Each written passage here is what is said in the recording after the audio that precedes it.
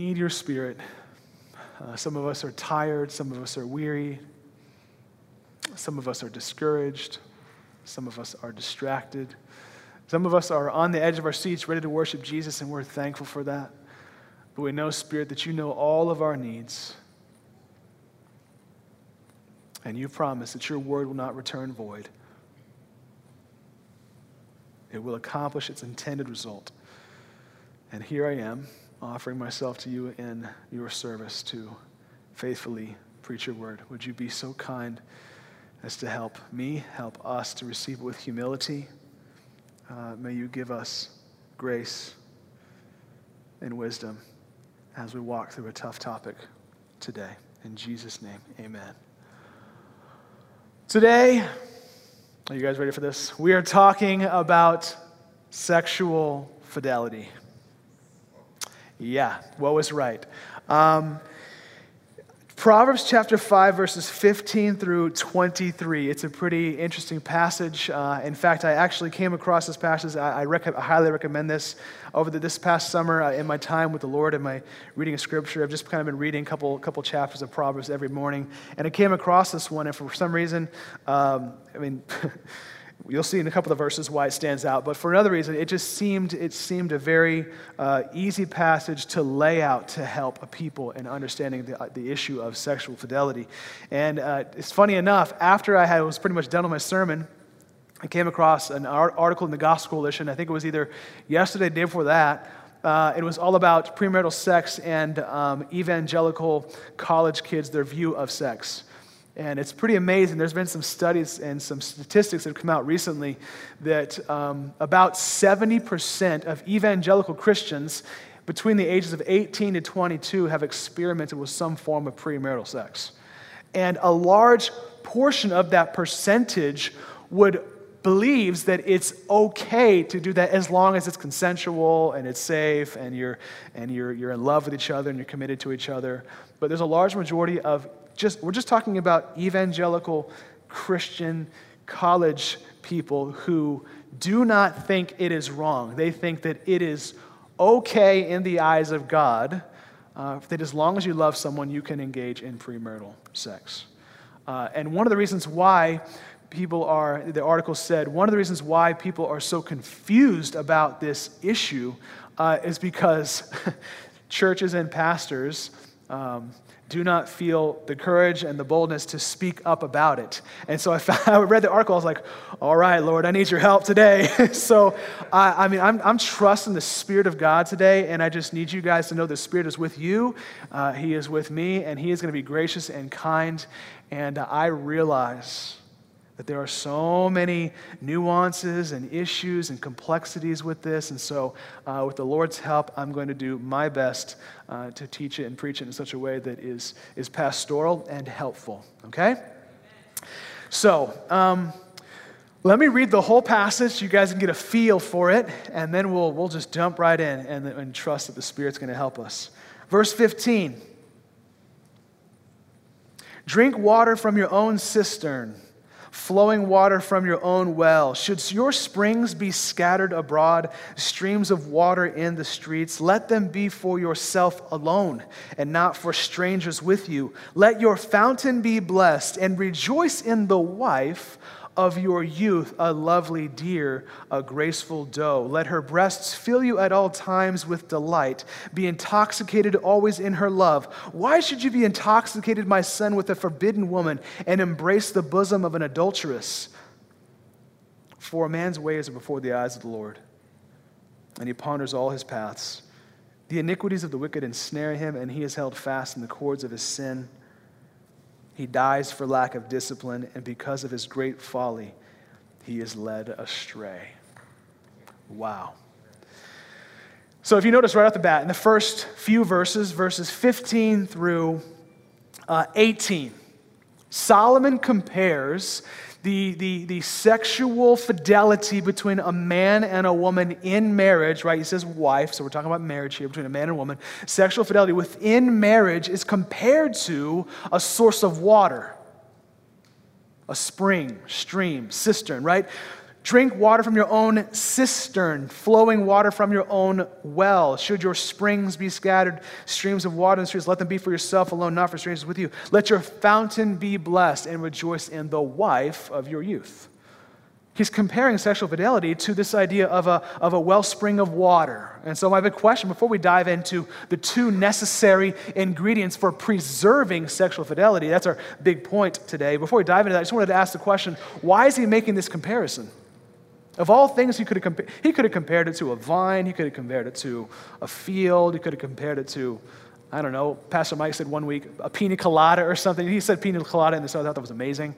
He could have compared it to anything in life, but he chose a source of water, and my question was why? And I think with a little bit of the study that I was able to do, there seems to be some sort of agreement that sexual fidelity within marriage is an inexhaustibly pure and natural fountain that is meant to be satisfied within the confines of marriage.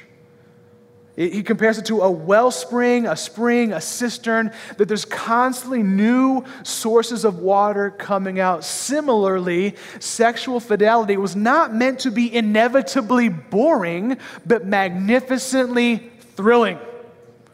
It's meant to be constantly uncover new facets of this person you're giving your life to. And it's pure. Water is pure. There's nothing impure about it. And it's natural to desire. When you are thirsty, it's okay to want water. When you are in love with someone and want to spend the rest of your life with them, it's okay to desire sexual intimacy with them. So it's an inexhaustibly pure and natural craving meant to be satisfied within marriage. And he's given us, God himself has given us this gift to be enjoyed on his terms. Sexual fidelity inside of marriage between a man and a woman till death do them part. So for the rest of the sermon, it's really simple. 2 essential ingredients for maintaining and preserving sexual fidelity. Sexual fidelity, number 1, requires sexual exclusivity. Sexual fidelity requires sexual exclusivity. Look at verses 15 and through 17 again. Drink water from your own cistern, flowing water from your own well. Should your springs be scattered abroad, streams of water in the streets, you just throw it around everywhere? Let them be for yourself alone and not for your strangers with you. Sexual fidelity is preserved when it's utterly exclusive. No one and no thing should ever, ever, ever be permitted inside of the sacred act of sexual union between a man and woman in marriage. Ever. It is a sacred, untouchable, you do not enter into this zone. It is the Holy of Holies. I've once, I won't say who it is, but one time someone was coming into my room and they're like, oh, I'm coming into the Holy of Holies right now. Right? It's the sacred room. It's the sacred place that no one else should be invited into. It is meant to be done, as it were, as if you and your wife, or you and your husband, were in your own little world. And no one else. There's a population of 2, period. And if you offer yourself sexually to more than just someone you're married to, you inevitably cheapen sex. What happens to currency when there's too much of it? It cheapens in its value. It decreases in value.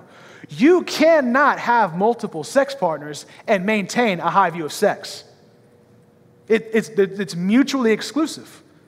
They cannot coexist. It says in verse 16, should your springs be scattered abroad, streams of water in the street? If you just throw it around in the streets and people trample all over it, you cannot maintain a high view of it. And I can imagine someone saying, sex with one person in marriage for the rest of your life is boring. I've heard the comparison that it's like listening to the same song over and over on like a broken record, same thing, hearing it over and over and over. And I remember hearing that and being slightly troubled by it, but then realizing it is an incorrect, false comparison. I would more liken sexual fidelity to traveling. It's like traveling to your favorite vacation spot frequently. And you have your favorite spots that you like to go, that you're familiar with, that are safe, that are comfortable, and you keep going back to there. But then there's always new places to discover. And each time you go back, your knowledge and experience of it broadens and deepens. He compares it to a well. Wells of water, it just keeps coming. So some of you may know this, but my mom actually grew up in Hawaii, in Oahu, and my grandmother lives there currently, and she's lived there for quite some time now. And so it's kind of convenient to have a grandmother who lives in Hawaii, because then you have to visit her, right? It's great.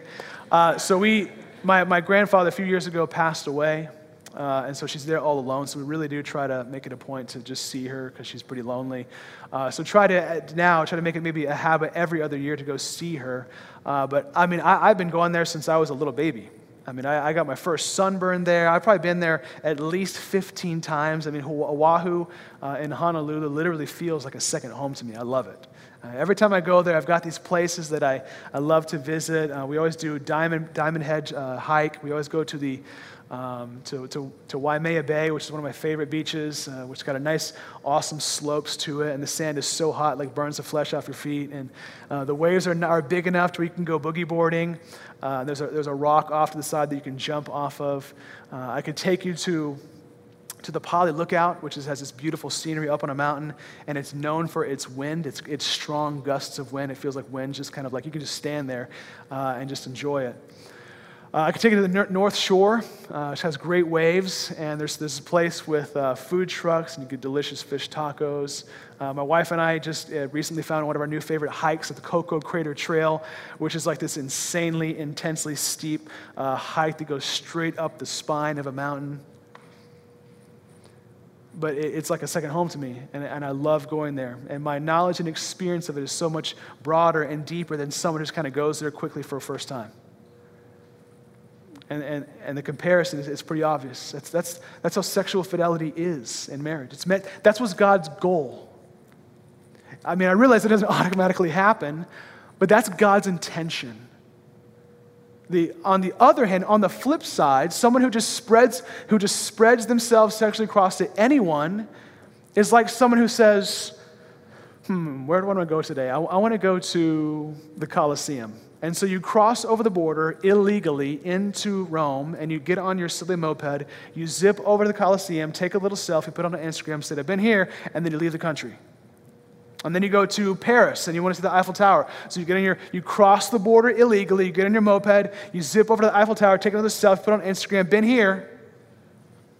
And then you want to go see the Parthenon in Athens, Greece, so you zip over, cross over the borders illegally always, get on your moped, zip over to the Parthenon, take a little selfie, put it on Instagram.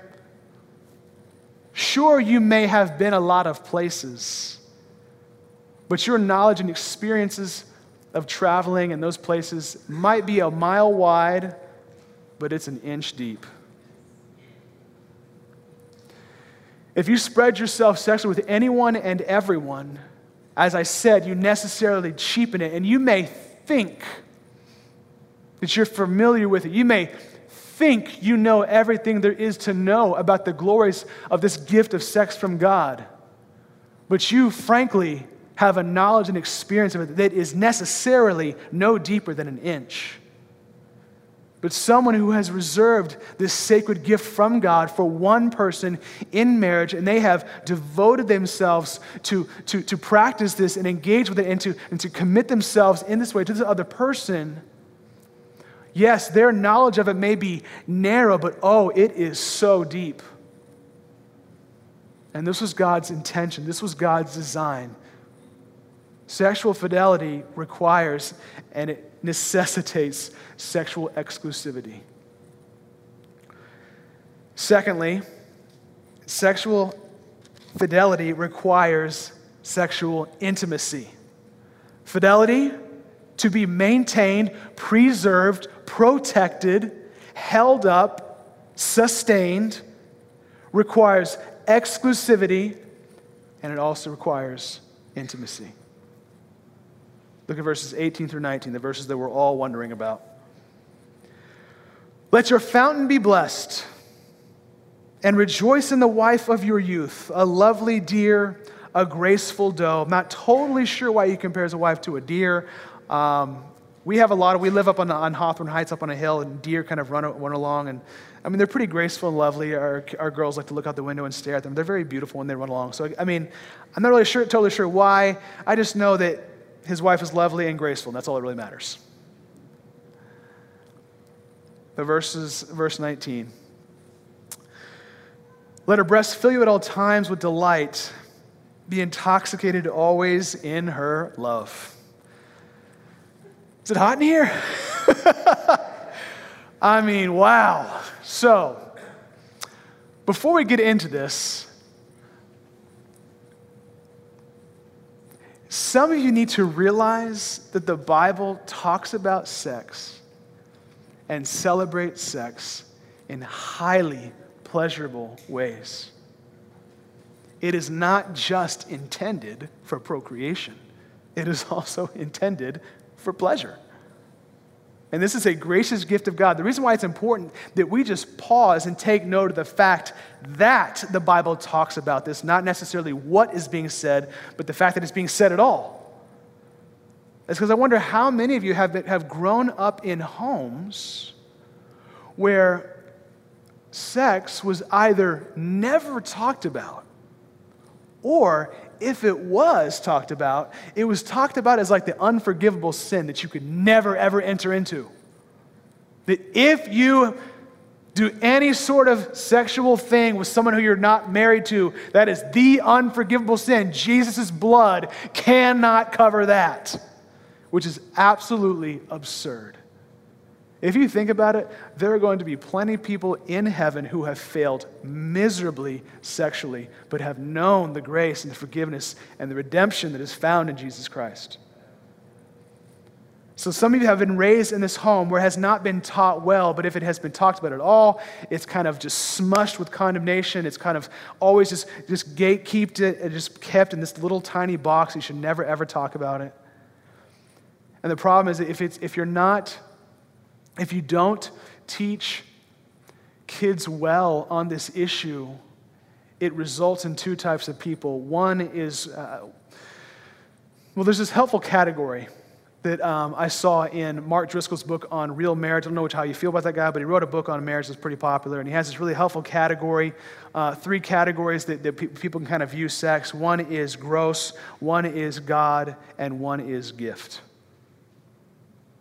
And so if you're raised in the home where it was kind of never talked about or talked about in very condemning ways, you're maybe the child that was a little bit more submissive, a little bit more obedient to the parents, really afraid to disobey and hurt their feelings. And so sex was kind of always this fearful thing. You never knew how to engage with it, never knew how to think about it. So you just kind of steered clear. And if you ever did get into marriage, you would only ever do it if you had to have babies.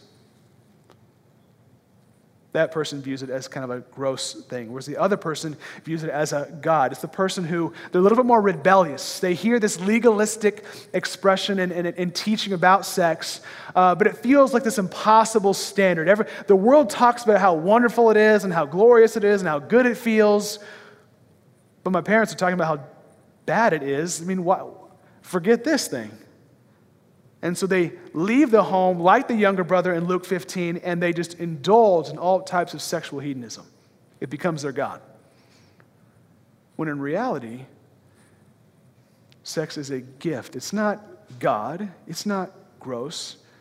It's a wonderful gift meant to be enjoyed on God's terms. And if you try to enjoy it outside of God's terms, you fundamentally corrupt it and hinder the deep wells of joy that are to be found in it. The Bible actually gives us the green light within marriage between one man and one woman to go after it, to enjoy one another. The Bible actually commands it. Let your fountain be blessed and rejoice in the wife of your youth. That's a command. Let her breast fill you at all times with delight. That's physical enjoyment. You actually enjoy this person's body. Be intoxicated always in her love. That is a deep emotional connection that when you are in the act of sexual intimacy, he uses this word of intoxication. The same author of Proverbs actually says in Solomon chapter 5, verse 1, it should be up on the screen, eat, friends, drink, and be drunk with, I thought I was going to say wine. It says love.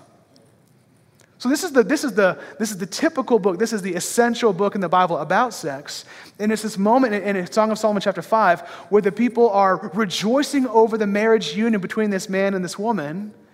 And they're like, enjoy, get drunk off each other, get intoxicated off each other's love, have your fill with one another.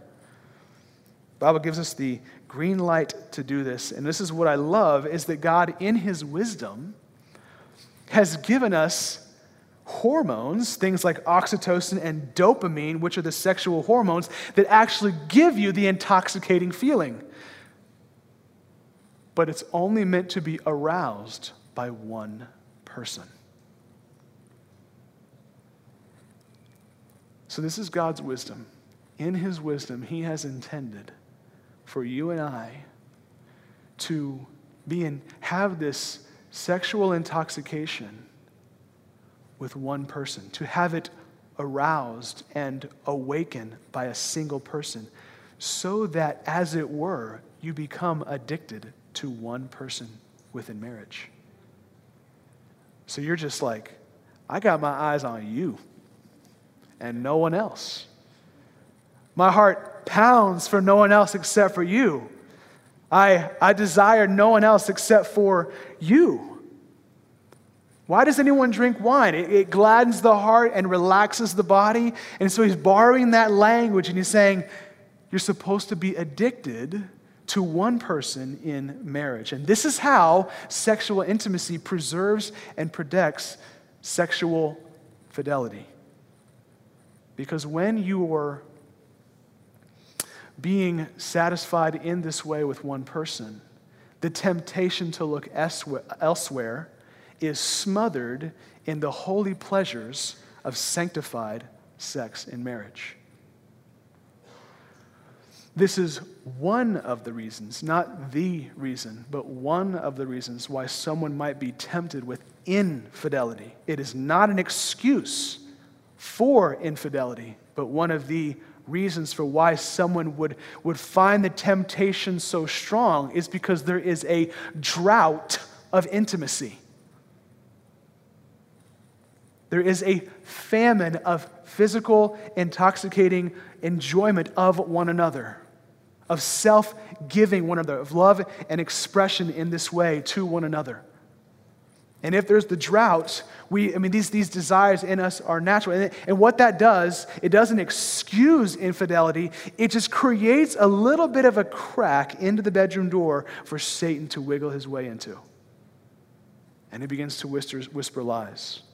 This person doesn't really love you. You deserve to be loved. This is not true love. What's most important is that your sexual desires are fulfilled, that your desires for intimacy are fulfilled. If you can't get them here, you deserve to have them somewhere else.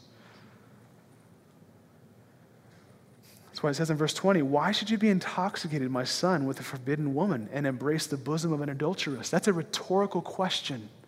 Go back to verse 20. That's a rhetorical question.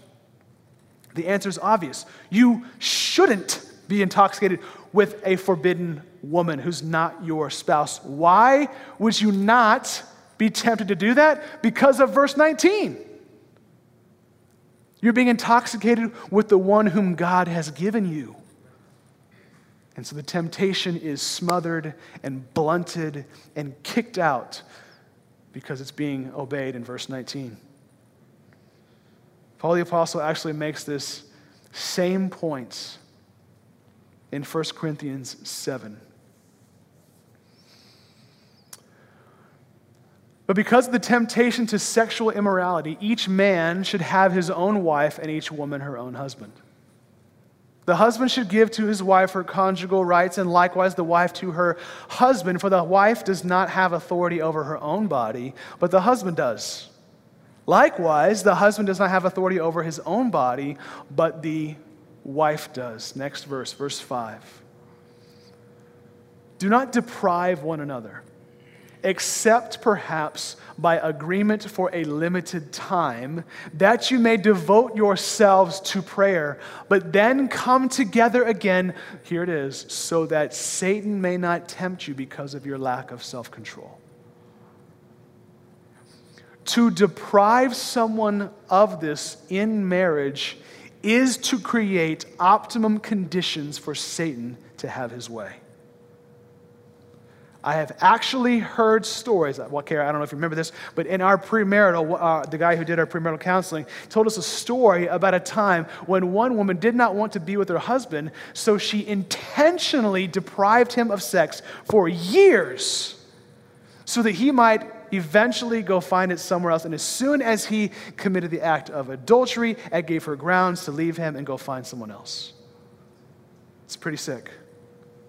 But it illustrates the importance of sexual intimacy for preserving sexual fidelity. Now, here's the thing. Because I actually struggled. I'm just going to be honest. Can I just be honest with you guys for just a moment? I'm just be real.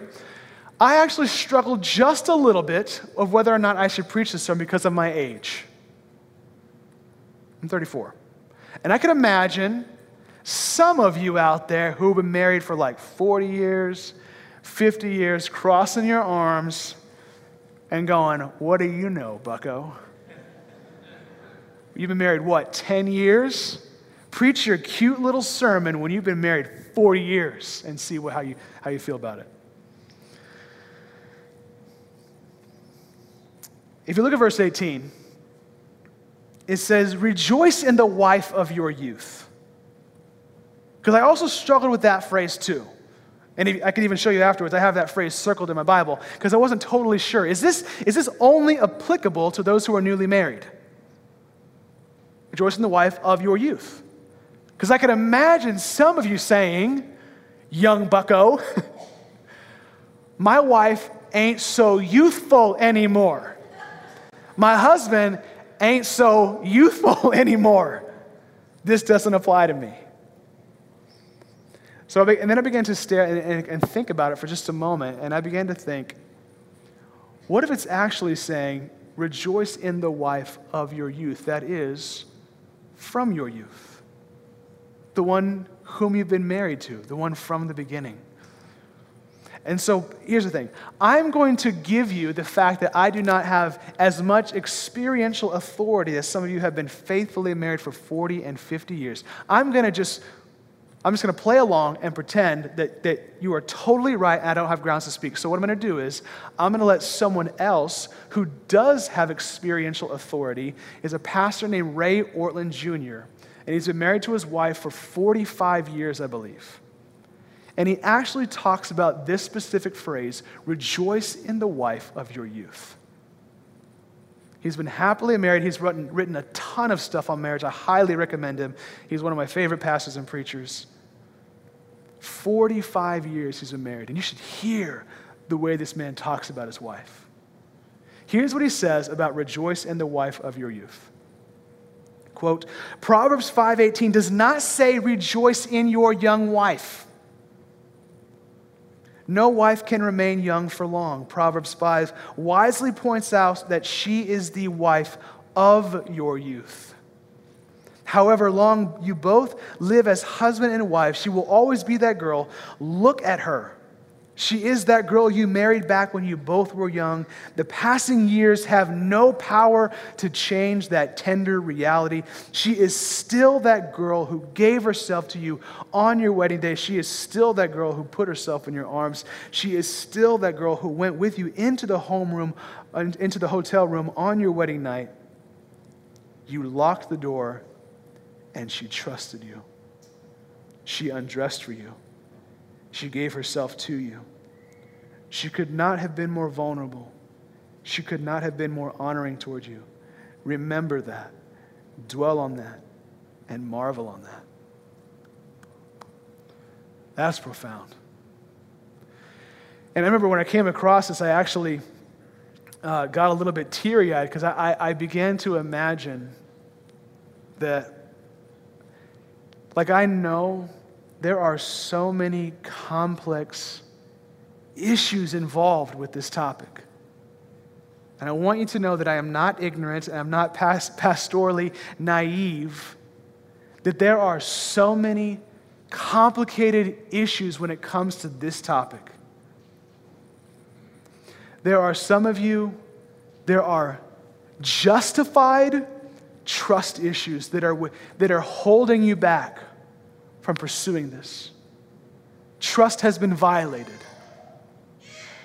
For some of you, there are psychological problems. There are some things that are going on mentally that hold you back from experiencing intimacy with your spouse. There are some people, it's just physiological. It is health issues. It is tough seasons of life. All of this comes around, all of this comes together to make some of you, it's near impossible to do this.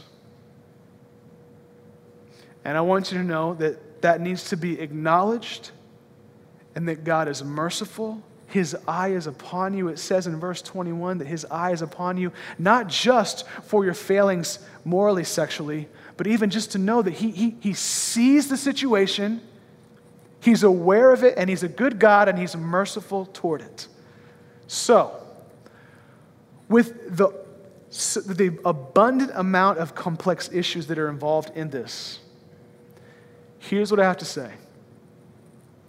Insofar as it is possible, insofar as it is within your power to pursue intimacy in this way with your spouse, you strive for it. Insofar as it's possible. And in the striving, in the act of striving towards it, I would offer 4 very brief counsels. Number 1 is communication. You have to open up the conversation. Some of you, you've closed off the topic, you've just kind of shut the door, and it's just a topic you don't talk about. It's never going to happen if you never talk about it. There needs to be honest and safe and frequent communication about the issue. Secondly is patience. This is just tough. It's really hard. Any of you who are married know that this sexual intimacy is not simple. It is hard, it is frustrating at times, it's awkward at times, it's weird at times, but you need to have patience with each other. It takes time to get to this. So communication, patience. Thirdly, grace. Some of you, you're going to make the attempt and you're going to fail at it. And the other person needs to know that you are totally for them. That you are not going to shame them. You are not going to smother them in guilt. That when they make an effort to do this, they need to know that it is a safe place to fail. It's a safe place to try and to not do it very well. And the last but not least, so communication, patience, grace, and lastly, if necessary, get help. Find someone you trust and just be honest. Hey, we're struggling. We want to listen and submit ourselves to God. It is within our power to pursue this, and we have not been, and we're having a hard time. Can you please help us? I have had people come to me and say, I'm having a hard time, Pastor. Can you please help me? And I'm not saying I have all the answers. I'm just saying thank you for being honest, and let's pray about it and talk about it and think about this and how do we work through this issue.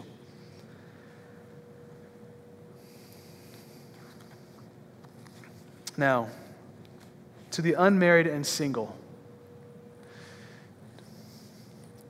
Verse 20. Why should you be intoxicated, my son, with a forbidden woman and embrace the bosom of an adulteress? The first thing that needs to be said is this. because of the statistic that I gave you earlier, but a large majority of Christians are not aware that it's wrong. And the Bible is very clear. The only relationship that sexual intimacy is ever to be experienced is between a husband and a wife in marriage, period. Any other place, any other relationship, any other place where you try to explore it outside of the biblical confines of marriage is sin. It is sin. And you need to know that if you are unmarried and you are single, and even the married too, we all need to be abundantly clear. It just needs to be said that this gift is meant to be joined exclusively within the confines of biblical marriage. Second, one of the reasons, not the reason, that premarital or even postmarital sex is devastating is not just because it's in disobedience to God and you're rebelling against God's good design and gift of sex. You need to notice that the word intoxicated is used in verse 19 and verse 20. You can experience sexual intoxication with someone you're married to and someone you're not married to. So, sexual intoxication can be experienced in both scenarios, but it's for different reasons. The person whom you're married to, the reason why it's so thrilling and intoxicating is because it's a gift from the Lord. It's pure, it's holy, it's natural, it's sacred, it's celebrated, and it's God glorifying.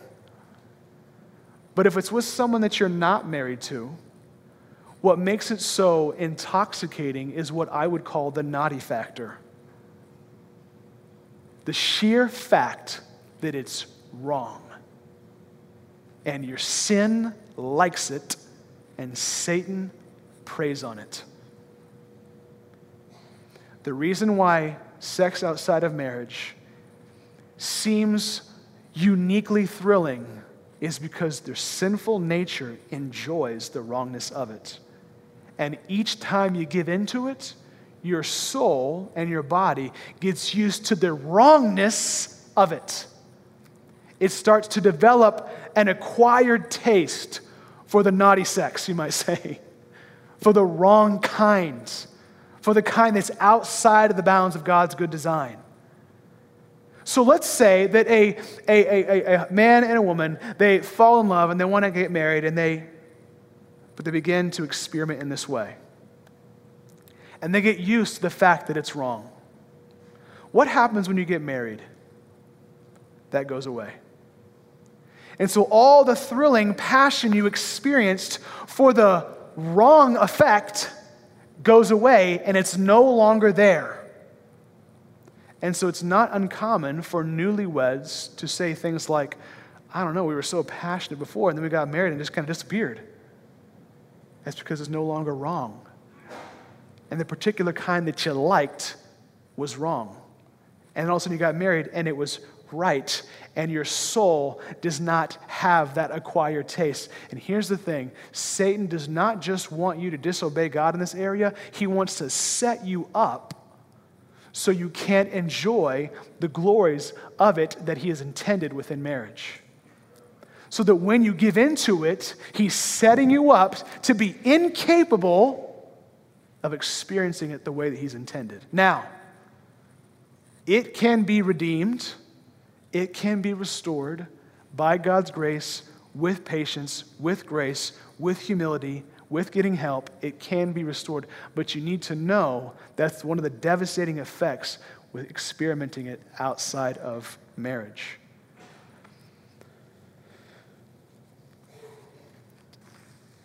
One of the greatest lies today in our culture is that you cannot be fully human. You cannot be a fully flourishing human being unless you are able to have sex with whoever you want. There is this crazy notion that the essence of being a full, flourishing human being is sexual freedom. If that is true, then Jesus Christ could not have been a true man. He was single his whole entire life. And what I want to suggest to you today is that the essence of human flourishing as an image bearer of God, is not to have your sex gratified, but your soul satisfied. I'm going to say that again. The essence of human flourishing does not require your sex to be satisfied, but your soul to be for your sex to be gratified, but your soul to be satisfied. This is very good news for you who are single, especially those of you who are going to be single for the rest of your life, and that may be what God intends, because some of you may feel left out right now because you're not in marriage, you're not able to enjoy this gift from God. But what I would argue is that you are actually in a position to experience the deep love and joy and pleasure found in a relationship with Christ, more so than someone who's in marriage, because you're able to give complete, total, utter, undivided attention to Jesus Christ. You need to know that you can be a fully flourishing disciple of Jesus Christ, God-glorifying servant of the Lord Jesus Christ, and never experiment with this, because it's not at the essence of who you are. The essence of who you are is who your soul worships. Imagine what marriage would be like if the only sexual intimacy the man and a woman ever experienced was exclusively between them. That is Christ's design. That is Christ's vision. That is Christ's plan for marriage. When he created us from the beginning, his plan was that all of us, if we were to be married, to experience this only with one person, and for it to be so pure and holy and life-giving and joyful, and for that to roll up into worship of the Lord. But the reality is, this room is filled. I need to stress we have all failed sexually. We are all, as the term I've heard before, sexual sinners. Sexual brokenness is rampant. It is everywhere. It has devastated marriage. It has devastated souls. It has held people back from totally giving themselves to Jesus Christ to serve him and to fulfill the plan that he has for their lives. This is just a reality. We are all broken. There are unseen messes everywhere. We have lost sight of God's good and gracious design for sexual intimacy in marriage. We have betrayed our spouses in many ways. Many, if not all of us, have a sexual past. Some of you husbands have not rejoiced in your wife for years. Some of you wives, whether you realize it or not, have failed to encourage your husband in his masculinity. He wants to pursue this, but he doesn't because he doesn't feel like a man around you. Maybe some of you have given up hope ever experiencing intimacy with your spouse. Maybe you aren't married and you have scattered your springs and streams throughout the street with people you are not married to, or you are single and long to experience God's design of holy, pure sexual intimacy in marriage, and you're growing in your bitterness and frustration towards God. Regardless, we've all been led astray.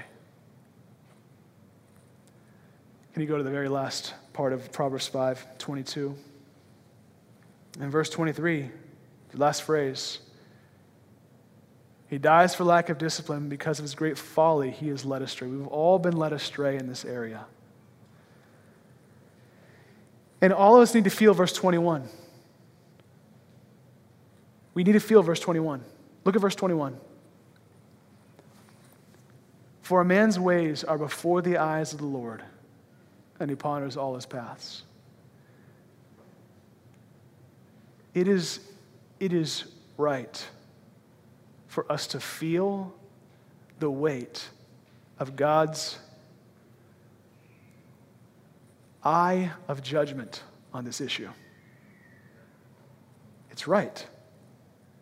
He sees it, he knows it, and he's going to judge it. But when we feel the weight of this, that only sets us up to see and experience what ultimately this issue reveals we're longing for. Because at the very beginning, when it talks about how it compares sexual fidelity between a man and a woman to a well, a cistern, a source of water. And all throughout the Bible, there are encounters between men and women at wells. Isaac meets Rebekah at a well. Jacob meets Rachel at a well. Moses meets Zipporah at a well. But the most famous meeting of all at a well, we all know this, is with Jesus and the Samaritan woman. And if there's one thing we know about this woman is that she had a sexual past. Let's look at John 4.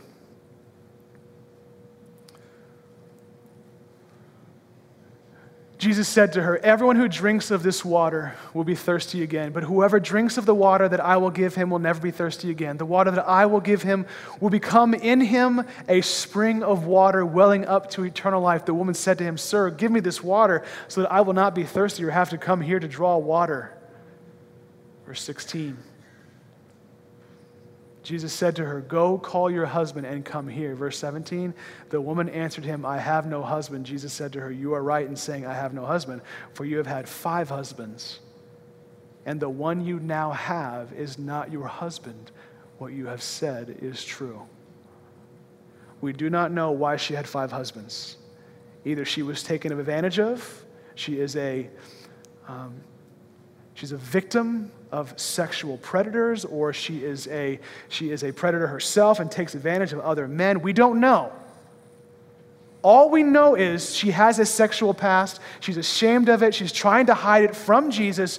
And you need to realize that the eye of judgment in verse 21 of Proverbs 5, behind it are the eyes of mercy found in Jesus Christ looking at this woman here.